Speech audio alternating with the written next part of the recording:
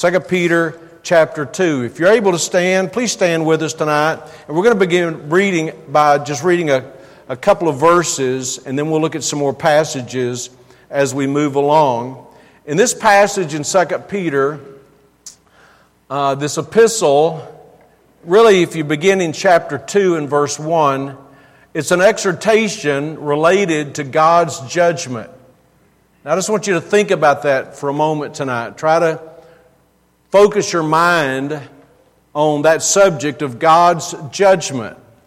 You know, I'm glad to know as a child of God that we've not been appointed unto wrath. Amen. Aren't you glad for that? But God will pour out His wrath. God has poured out His wrath. He poured out His wrath on Sodom and Gomorrah. He's the same God. He's not a different God. He's the same God. And He is merciful, but there is a limit to His long suffering. And so this is a passage, and it really deals with false prophets, beginning in verse 1. But there are false prophets also among the people, Peter writes. And they're going to be influential. We're not going to really focus on that. Now, verse 2 says, many shall follow their pernicious ways. Very true, even in the day in which we live in. And in verse 3, it says, through covetousness shall they with feigned words make merchandise of you, whose judgment, so here we see this theme of judgment, whose judgment now of a long time lingereth not, and their damnation slumbereth not. In other words, these false prophets are going to face judgment. They may not face it now, they may not even face it in their lifetime, but they're going to face it. So that's the theme of judgment. Then verse 4, for if God spared not the angels that sinned, but cast them down to hell. So he gives another example, and that is how God judged the angels. Lucifer was one of them, the archangel. They rebelled against God. He exalted, lifted himself up. God judged him. God judges pride. And then we see in verse 5, He spared not the old world, but saved Noah, the eighth person, a preacher of righteousness, bringing in the flood upon the world of the ungodly. So there God judged the entire world with only Noah and his family that survived, correct? The entire world. It wasn't a local flood, it was a worldwide flood. And God judged the world. And verse 6, and turning the cities of Sodom and Gomorrah into ashes, condemned them with an overflow. And notice this phrase, we'll come back to this in a moment, making them an example unto those that after should live ungodly. And so we see the theme of Peter writing is, God is a judge, and God is just. God has judged, God will judge. And I know some people are sitting here thinking probably, because you've never seen God pour out His wrath, and we've seen all kinds of wickedness in our culture, in our world, that, well, maybe God is never going to judge. But no, that's not true. God is going to judge. He has judged. He is a judge. And He will judge. And we're going to look at this theme of living in Sodom tonight with this idea. This will be the thought tonight. The influence of Sodom. Because what I want to target tonight is how Lot, who the Bible calls a just man and a righteous man, was influenced by Sodom. We may never change our culture, but we can keep the culture from changing us. So, the influence of Sodom. Let's pray and ask for God's help as we study. Father, we need You tonight, and we pray for Your help. We thank You for the Word of God, and we thank You for the Spirit of God, who's our teacher. And Father, we come together tonight with a desire to know You better and to learn. So please, Lord, help us. Help us to rightly divide the word of truth. Help us to be good stewards of our time. And help us not to waste this opportunity. We pray that You'd be glorified, that people would be helped. We pray that those that are here that are lost would be convicted of their need to be saved. We pray for that in Jesus' name. Amen. Thank you. You may be seated. Sure good to see you on this Sunday night. I love the Sunday night service. By the way, didn't the young people do a good job tonight? What a blessing. Maybe down the road somewhere we'll have one of them up here preaching, right? Yep. Our folks would like that, especially if the sermon was shorter. Look with me, if you would, please, in verse 6, where it talks about how God judged Sodom and Gomorrah. In the last part of verse 6, it says, making them an ensample. Now, that's not a misspelled word in your Bible. Example is a different word than ensample. And the word ensample means a pattern. It means like something that we would learn from, something that would be an exhibit that we could learn from. God wants Sodom and Gomorrah to be an example, an ensample, something we can look at and learn from. And so I hope you'll keep that in mind this evening. And turn a few pages to the right to Jude, a little book of Jude, right before Revelation. And notice what it says. Then here it uses the word example. But Jude, verse 7. Also, much in the book of Jude about judgment. Even as Sodom and Gomorrah and the cities about them, keep in mind that little phrase, the cities about them. Even as Sodom and Gomorrah and the cities about them in like manner, giving themselves over to fornication and going after strange flesh, are set forth for an example, suffering the vengeance of eternal fire.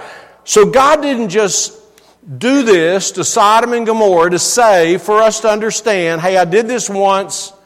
You know, you can know it's a historical event, but you don't have to ever think about learning any lessons from it. No, just to the contrary, God said, we're to learn from that. We're to look at the story, the record of the destruction of Sodom and Gomorrah and Lot and what happened there as an example.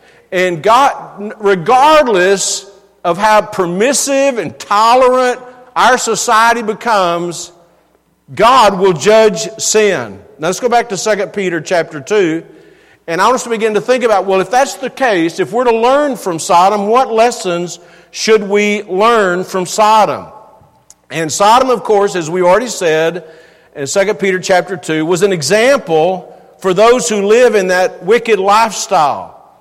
But it's also another thing we see. Look in verse 7. Not only did God judge them in verse 6, but verse 7 says, and delivered. He judged them, made them an example in verse 6, and delivered just Lot. Not just Lot like only Lot, but just as Lot was considered a just person. He had a relationship with God, I believe that. And delivered just Lot, vexed with the filthy conversation of the wicked. So there's another theme in that, and that is God is able to deliver His people. He delivered Lot, amen?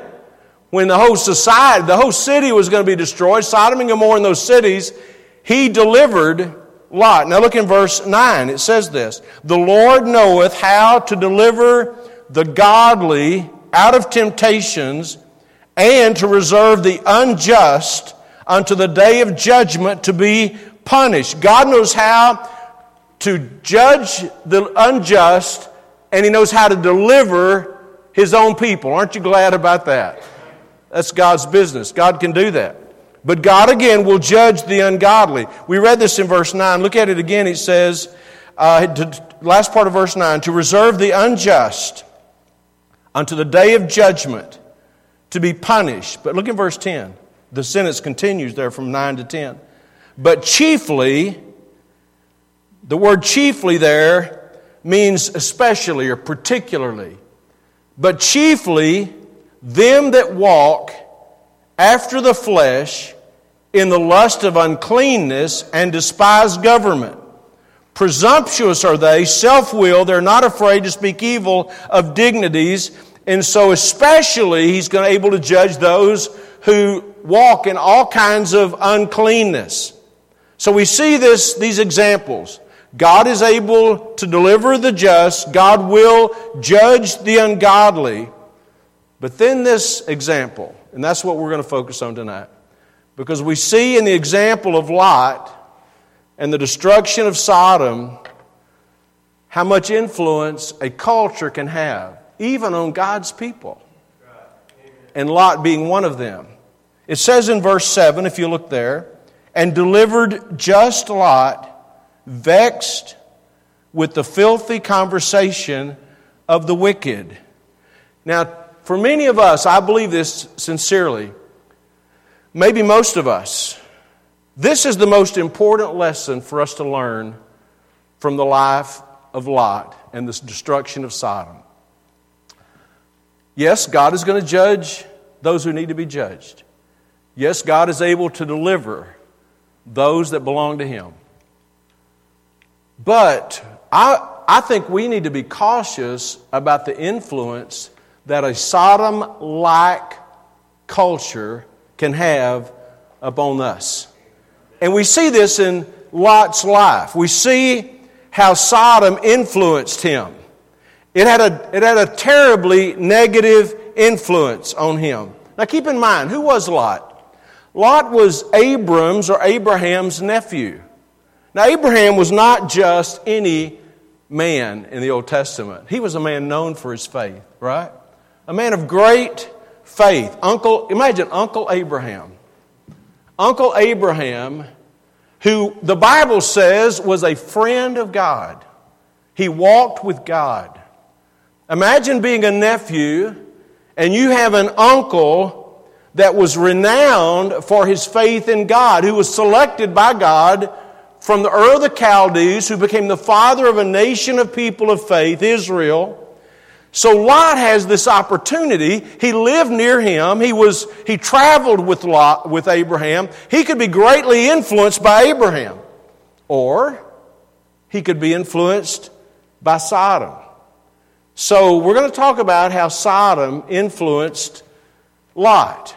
Now, before we do that, let's answer this question. Did Lot influence Sodom? I mean, Sodom was a wicked place, right?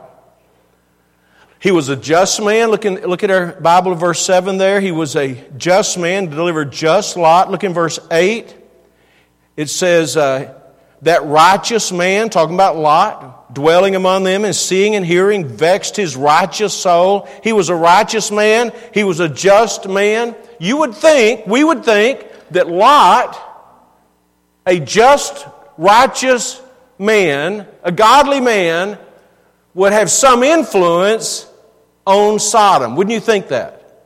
That he would have some influence. But is there any record of that? Did that happen? As a matter of fact, just the opposite happened. Lot was affected by them. And we're going to keep our Bible open here in 2 Peter chapter 2. But let's go in our Bibles back over to Genesis, where we have the record of Lot's life, in particular, the visitation of these angels to Sodom. Look in Genesis chapter 19. Genesis chapter 19. And we're just going to look, and some of this stuff, really, to be honest about it, is so twisted, you almost hate talking about it in church. But we're just going to look at it and be discreet as we do.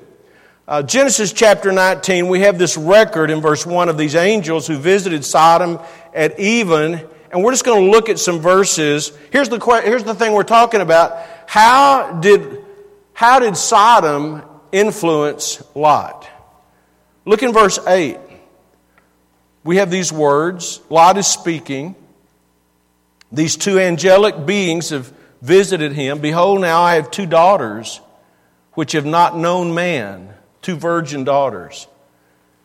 Let me, I pray you, bring them out unto you, and do ye to them as is good in your eyes. Only unto these men do nothing, for therefore came they under the shadow of my roof. Now, we could say, well, Lot was a man who was observing this Eastern cultural tradition of hospitality and things of that nature. But I'm telling you, it's a twisted line of thinking that would send your 2 virgin daughters out to a mob of sexual perverts. I'm saying Lot was affected by his living there.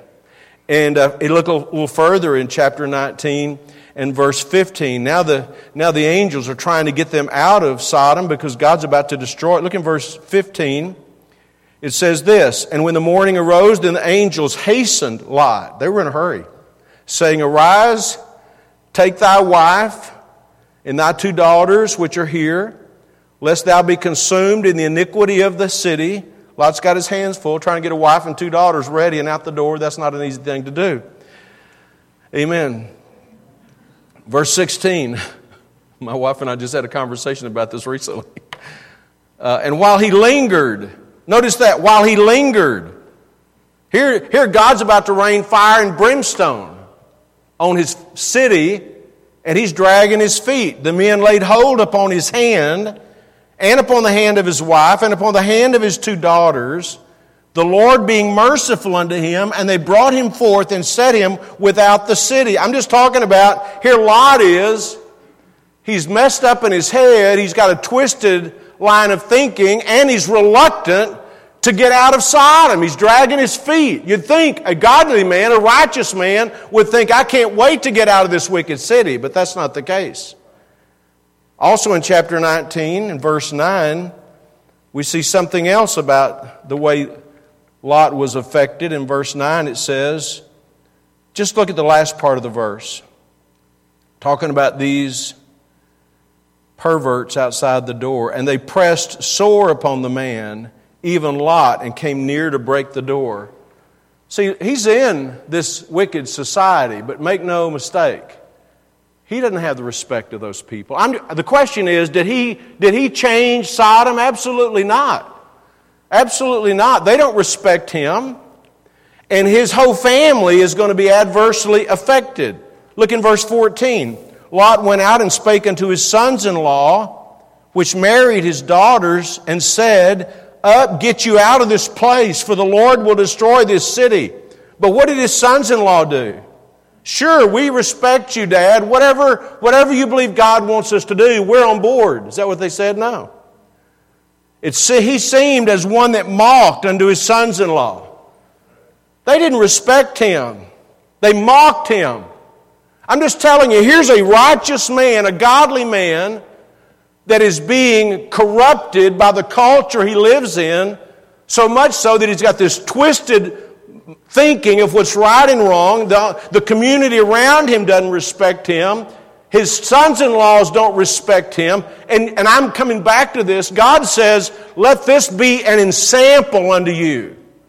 Let this be an example to you. And I don't mean to be crude in saying this or disrespectful or sarcastic, but if you don't think we're living in a culture that's getting more and more like Sodom, I don't know what world you're living in. We're living in it. And God says, let that be an example to you. You're to learn from that. I'm to learn from this. We're to gain information and insight from it. So the sons-in-law mocked him. And what about his daughters? How do they turn out? Look in chapter 19, if you would, in verse 30. This is after they leave, after they escape the destruction of Sodom and Gomorrah. Chapter 19 in verse 30. "And Lot went up unto Zoar and dwelt in the mountains, and his 2 daughters with him. For he feared to dwell in Zoar, and he dwelt in a cave, he and his 2 daughters." Here Lot is, living in a cave with his 2 daughters. "And the firstborn said unto the younger, Our father is old, and there's not a man in the earth to come in unto us after the manner of all the earth. Come, let us make our father drink wine, and we will lie with him, that we may preserve seed of our father." And then skip down to verse 36, if you would. "Thus were both the daughters of Lot with child by their father." How depraved is their thinking? These two women in the home of a righteous and just man. How twisted are they? They get their father drunk. I'm talking about the influence of Sodom. Can you not see what influence Sodom had on this family? And by the way, think about their offspring. If you look on in verse 37 and verse 38, the children born to these daughters, one of them was named Moab, the father of the children of the Moabites, and the other was named, she called his name Ben-Ammi, which is the father of the Ammonites, the descendants of Ammon. These offspring became enemies of Israel. Isn't this an encouraging story? You've got a godly man, you've got a man who is just, a righteous man. He's living in an ungodly world, and this ungodly world is twisting him and shaping him and conforming him, not to what God wants him to be, but to what the world wants him to be. And he can't even get it together, get out of Sodom. His daughters are messed up, and his wife, what happened to her? Look in verse 17. And it came to pass, when they had brought them forth abroad, they brought Sodom and his family out of Lot, that he said, escape for thy life, run for your life. Look not behind thee. Just 4 simple words. Look not behind thee. Neither stay thou in all the plain, escape to the mountain, lest thou be consumed. Pretty simple, right? But look in verse 26. But his wife looked back from behind him, and she became a pillar of salt. You know why she became a pillar of salt? Because she disobeyed. Right? I wonder how many people God says do this, and they say, well, it's kind of like an option. I might or I might not. I'm telling you, when God says do something, we ought to take it serious. She turns into a pillar of salt. Why is she looking back to Sodom? I'll tell you why. This is what it's a picture of. It'd be like a person who's saved, that God has taken out of this world, the rapture of believers, and they're looking back at this world thinking, I can't stand to leave this place. That's what it'd be like. And by the way, there are a lot of people, unless they have a change of heart, that's how they'd be, because they're more excited and comfortable and attached to this world than they are that world. And that's the story of how Sodom influenced Lot. But how did it come to pass? How did it come to pass? I want to ask you to think about this. I mean, anybody with the right mind can listen to what I've said already and say, Lot got messed up. Would you agree with that? He got messed up, his wife got messed up, his sons-in-laws were messed up, his daughters were messed up, Lot was messed up. But it's not because, you say, well, that's what Sodom did. In a way, Sodom influenced him, but it's not because of what Sodom did. It's because of what Lot did. And we see this in the Scripture. It's what Lot did. Let's look at a few things. If you're still in Genesis, go left a little bit to Genesis chapter 13. And this is the beginning place for Lot's relationship with Sodom. And we talked about this 2 weeks ago, so we won't talk much about it. But Abram and Lot, if you look in verse 8 of Genesis 13, there's this strife going on between Uncle Abraham and Lot, his nephew. And they've just come out of Egypt, and they've really prospered while they're there. And it says in verse 8, Abram said unto Lot, let there be no strife, I pray thee, between me and thee, and between my herdmen and thy herdmen, for we be brethren. Verse 9, is not the whole land before thee? Separate thyself, I pray thee, from me. Lot, you go your own way.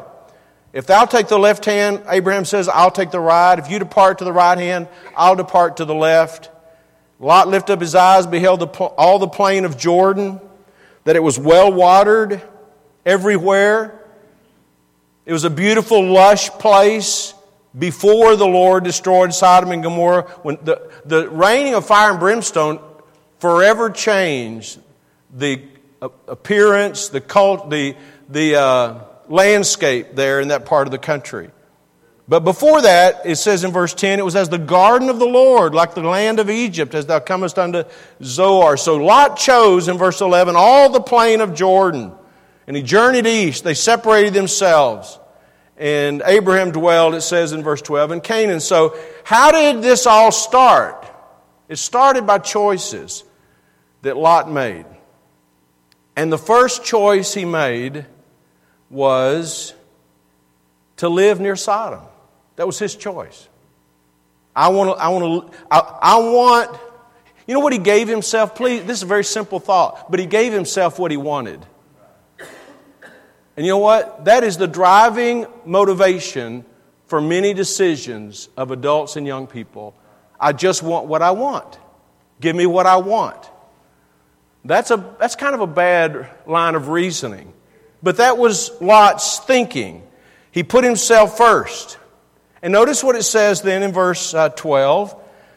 Lot dwelled in the cities of the plain and pitched his tent toward Sodom. He wasn't in Sodom. He was just facing Sodom. But if you look further into the story, look for instance in chapter 14 and verse 12. This is when Lot and his family had been taken captive by this confederation of armies. We'll not get into that. But 14:12 it says, and they took Lot, these armies did, Abraham's brother's son, who dwelt in Sodom. Just a simple phrase, but he's not living outside of Sodom now. It says he dwelt in Sodom and his goods and departed. So he's gone from liking the territory to living near Sodom to living in Sodom. And if you look over where we were a moment ago in chapter 19 and verse 1, just a simple verse, it says, when these two angels came to Sodom, Lot was sitting at the gate of Sodom. He's out there where they're transacting business, talking about business affairs, where all the news is. That's Lot. Now look up here and think about this. Lot is not just dwelling near Sodom. He's living in Sodom. He's sitting at the gate of Sodom. He's interested in the affairs of Sodom. He's becoming more and more like Sodom. Can you see that? It's the Bible. Do you think it was a surprise when these people came knocking on Lot's door and said, bring those men out here, we want them? Do you think that was a surprise? No. That's the reason he insisted that they come into his house, to prevent that from happening. He knew what they were like. He was around them all the time. And that's the whole point. We're wondering what happened to Lot. What happened to Lot was not Sodom's fault. It was Lot's fault. He was too closely related to those Sodomites. As a matter of fact, if you look in I think it's chapter 19. Let's look there, please, for a moment. Maybe you're still there. And he called them his brethren. Look in verse 7. There it is. And I was having to find it. Chapter 19, verse 7. And said, I pray you. He's talking to these perverts who are trying to beat down the door.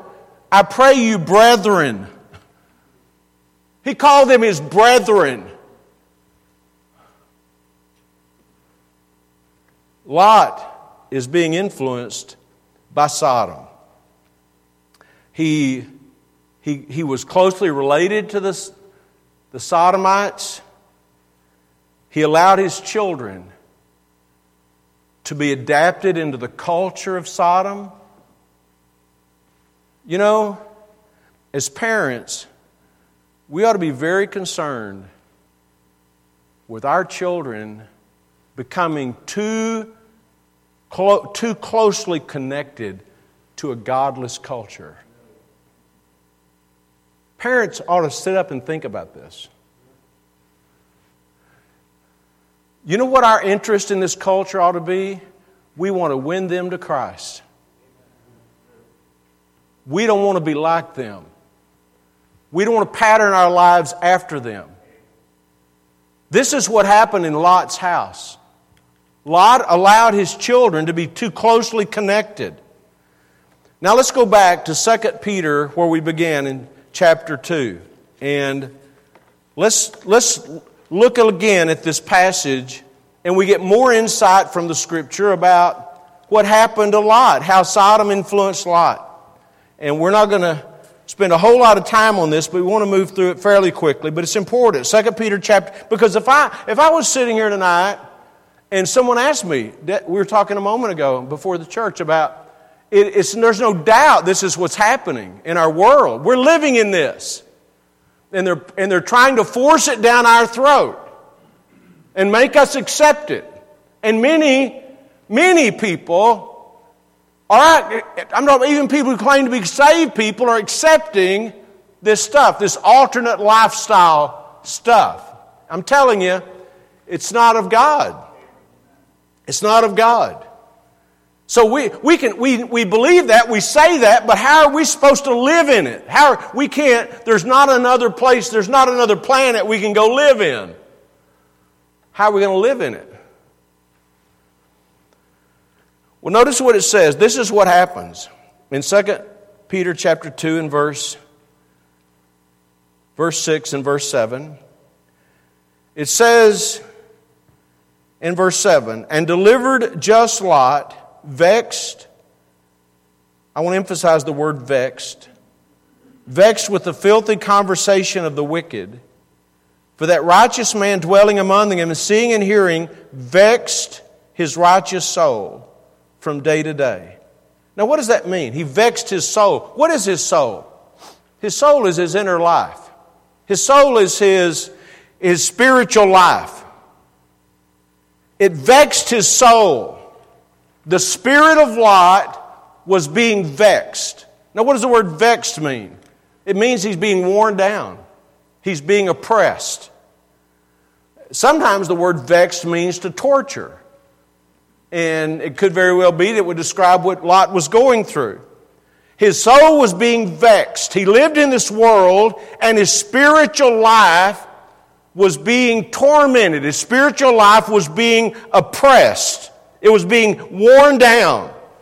You know what? I think that's a pretty good description of what happens in the world. And if you think it doesn't affect you, you're mistaken. It affects everybody that lives in this world. It wears you down spiritually. And if you're at home in it, then you're closer to what Lot was. And I don't say that to be mean. I'm just telling you the facts. This world has a negative effect on us, and we have to be careful about it.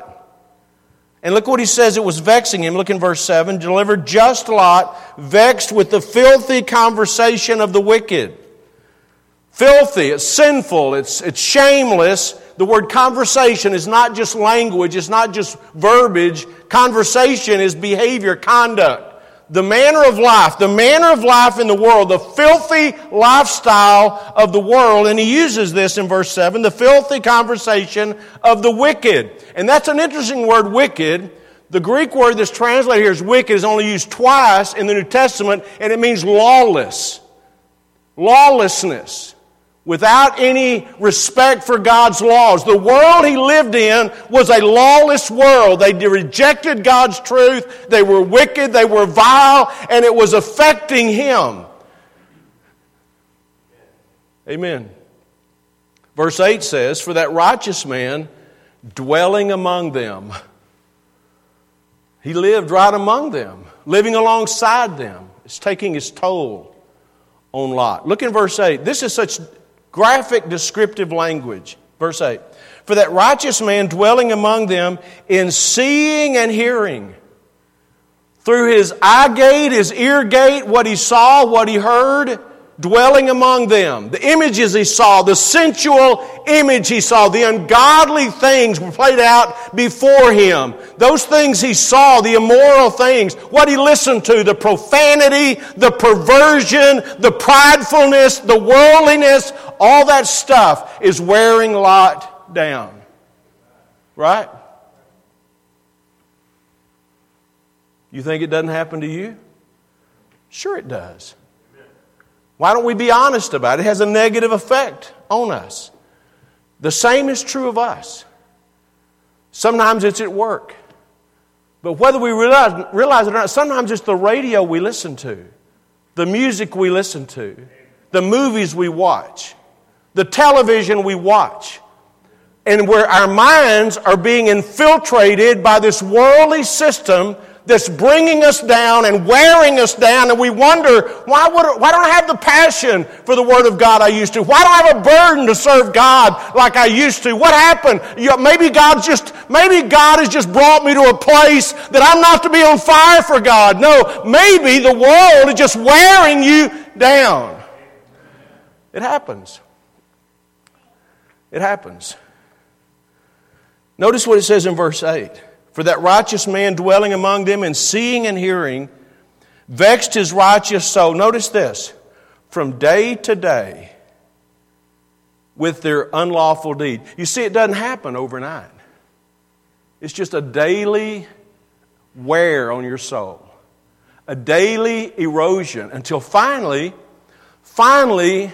you find yourself in a place where you can sit in church like on a night like tonight, and nothing really seems to touch you. Nothing really, you're not really concerned about your children. You're not really concerned about your family. I think Lot was there. Lot was at that place. He had just been lost. His spiritual life had gone away from him till his wife was attached to Sodom. His girls are attached to Sodom. And yes, God got him out of Sodom. But the unfortunate thing was Sodom was still in him.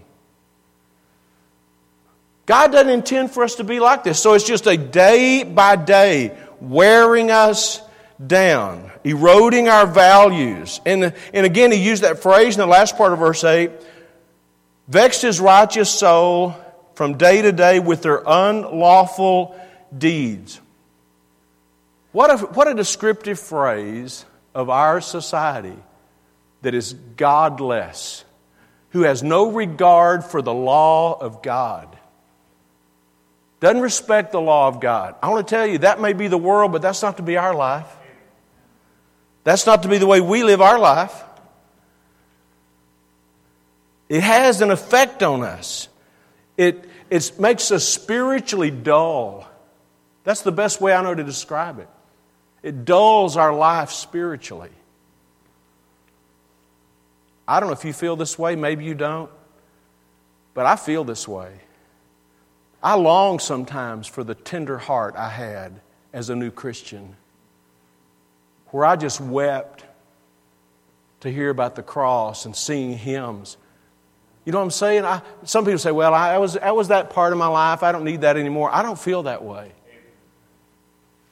I want to have a heart for God.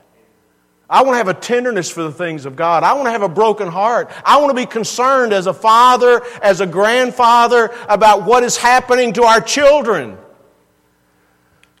So this is a warning, and it's a strong warning. Look in 2 Peter chapter 3 and verse 17. Peter ends this epistle with this warning. Notice this.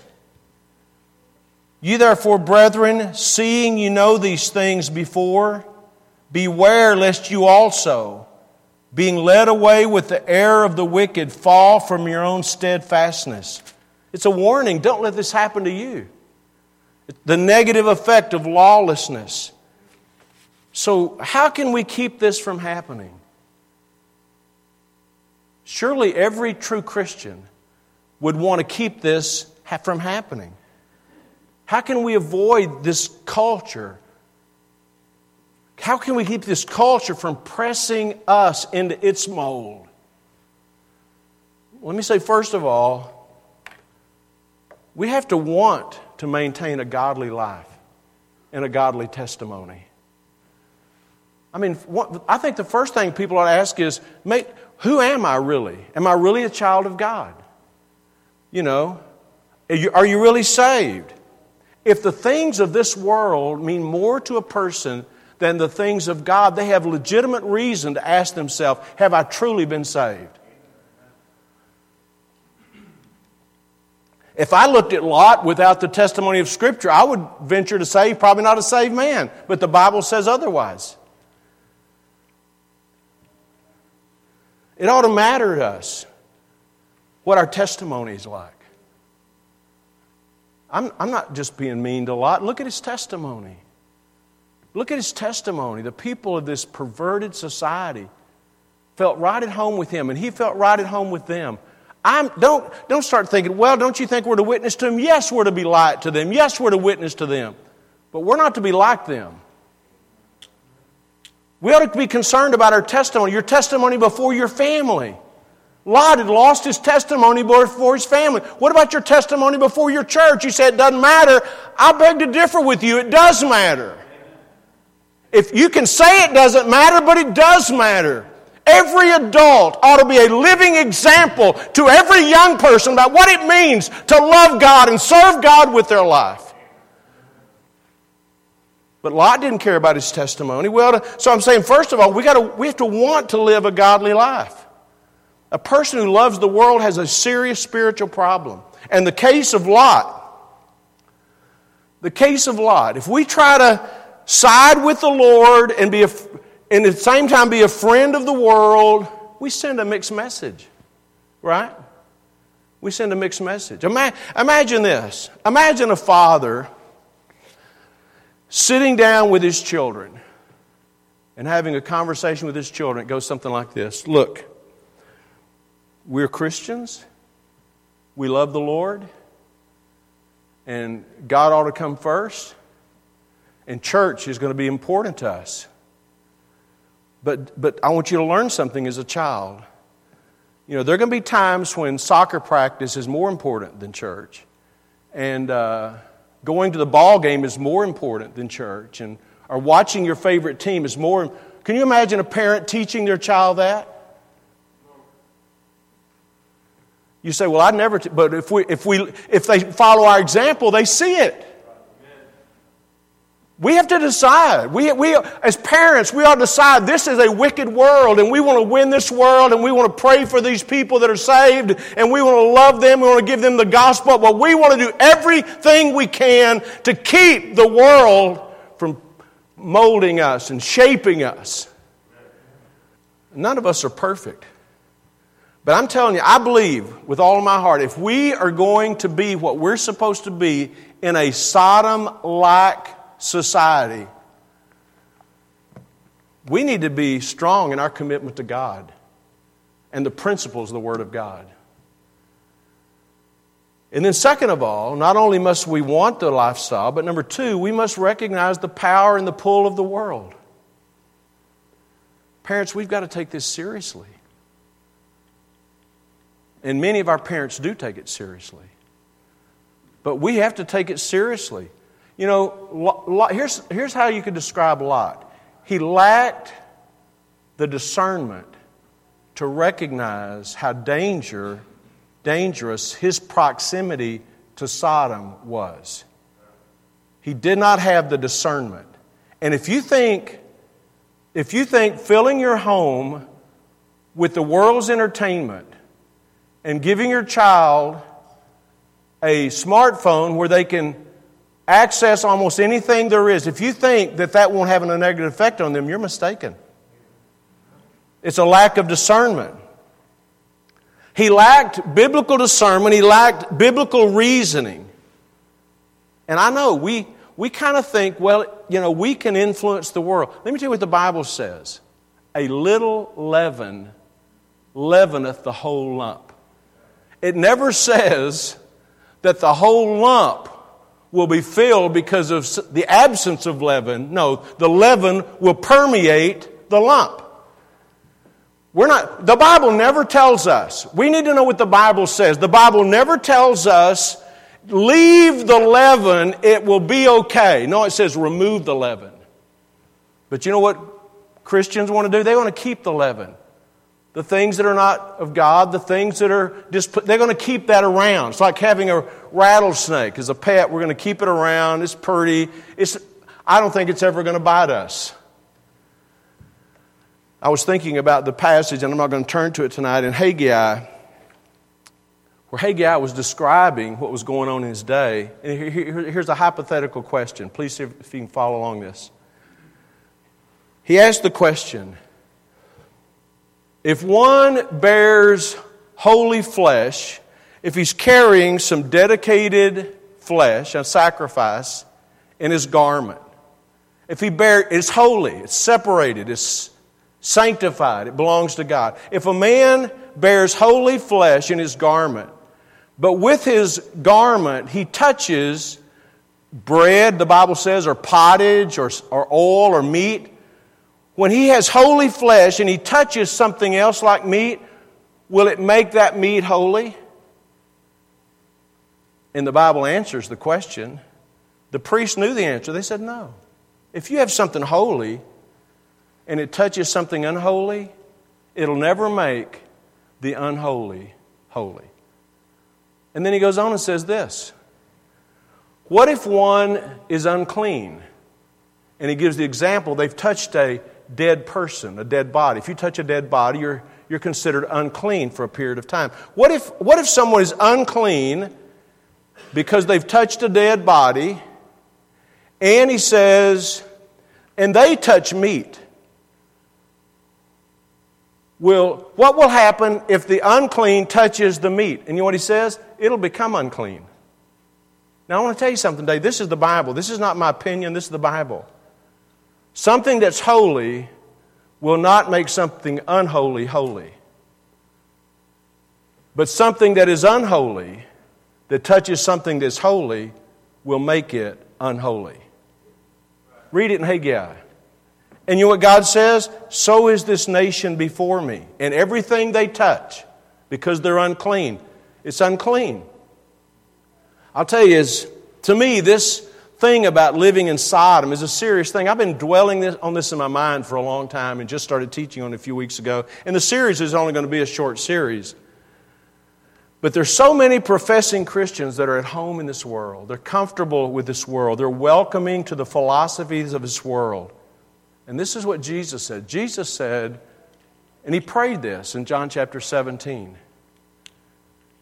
that we're to be sanctified and that we're in this world, but we're not of this world. We're not of this world is not our home. That's not a Bible verse. It's a song, but it's a good song. This world is not my home. I'm just passing through. Now, if you're here and you're unsaved, you don't know what it means to be saved, you're probably thinking, this is a lot of strange stuff coming at me tonight. But listen with me carefully. This world is the only world you know anything about. But once you get saved, you read your Bible, you realize there's a whole better world out there that we're going to one of these days. This world is not our home. We're just passing through. We don't have any anchors here. Young people, I feel for our young people because they're filling their mind with all this sports junk and all this things that are popular in the music and the fads and the fashions of the world, and they just think that's the way it's supposed to be. But I want to tell you, there is a better guide to how we're to live than what comes off of Netflix or some other source of media, and it's the Bible. You say, well, you're old-fashioned. Well, I don't know, that's a bad thing to be. But we're not old-fashioned for old-fashioned's sake. It's just we believe the Bible is true. Let God be true and every man a liar. What is lacking in our lives sometimes, and I would put myself in that sometimes. I'm not exempt from any of these things. But what's lacking in our lives sometimes was lacking in Lot's life. And that's a lack of discernment and a lack of understanding about the wisdom of separation and living separated lives. I read the other day where someone said this. It was not a preacher, I don't think. I think it was like a man from history, from American history. But he said this: don't remove a fence until you know why it was there. A lot of wisdom in that. People tearing down fences everywhere. They don't like these restrictions. Maybe you ought to ask why they're there before you go tearing them down. Now, I know I'm getting close to home maybe for some people, but a lot of people who say that they're saved, separation has become a bad word to them. It's not a bad word. The Bible says, come out from among them and be ye separate, saith the Lord of hosts. That's what the Bible says. People, we need to get back to an appreciation of what the Bible says. So how can we keep this Sodom-like culture from influencing us? Number one, we have to want to live a godly life. Number two, we have to recognize the power and pull of the world. Respect it, recognize it. And number 3, we need to feed and nurture the inner man. Every one of us. I know you probably think, well, the preacher, you don't have to deal with these temptations. You just seclude yourself in the office and listen to hymns all day and you never have to deal with sin. I want to tell you, you're mistaken. You're mistaken. That's probably just an excuse the devil has put in your mind to make you feel good about your compromise, that nobody else has to go through that stuff. But I'm telling you, everybody has to face it. Everyone does. And we need to be feeding our inner man because the world is trying to tear it down. If you would honestly look, young person, think about this. How much time you spend on social media, watching games, things of that nature, sports, etc., compared to how much time you spend with God in the Word of God. No wonder your spiritual life is either very minimal or non-existent. You say, how do I feed and nurture the inner man? Number 1, spend time every day in prayer in the Word of God. Every day. Every day. Spend time in the Word of God. Number 2, confess sin. Confess your sin. Don't pamper yourself. Don't excuse your sin, whether it's pride or selfishness or whatever it is. Call it what it is. Confess it and get it out of your life. Number 3, guard your spirit. Guard your spirit. To be discerning. Number 4, recognize and resist compromise. Day by day, little compromises lead to spiritual ruin. It's not a Bible term, but it's a practical, understandable principle. It's a slippery slope. Once you get on that slope of making excuses for disobedience, it's a slippery slope. Resist those compromises. Number 5, fellowship with godly people. I'm talking about real fellowship, where you talk about the things of God, not just we're going to get together and we're going to cook out. Nothing wrong with cooking out. We're going to get together and watch a ball game. Nothing wrong with watching a ball game. But that's not fellowship. Fellowship's where you talk about spiritual things, your spiritual life. How can my life be better? Help me. I want to be accountable to you in this area of my life. I'm struggling in this area of my life. Would you help me be accountable? That's spiritual fellowship. And number 6, faithful church attendance. And I know I'm preaching to the choir because you're all here. At least you got right on number 6. You're here tonight. But we need it. You know, I do live a different life than many of you. My whole life is in the ministry. But I'm telling you, Wednesday nights, very often, this past Wednesday night was a classic example. Wednesday nights are a spiritual boost for me. And it's not because I'm preaching the sermon, it's because I'm around God's people and we're singing praises to God and I'm feeding my spirit. Why do you need that? All of us need it, but especially we need it. That's why Hebrews says, forsake not the assembling of yourselves together as a manner of some, but so much the more as you see the day approaching. The further we get down this road, the more we need church, not the less we need church. Maybe I'm off target. Maybe we're on the verge of a great nationwide revival. President Trump said he's causing it the other day. I like him, but he embarrasses me sometimes. But I don't see it. I don't see this great awakening. When you got more and more people adopting worse and worse lifestyles, it's creeping into the church. Pastors who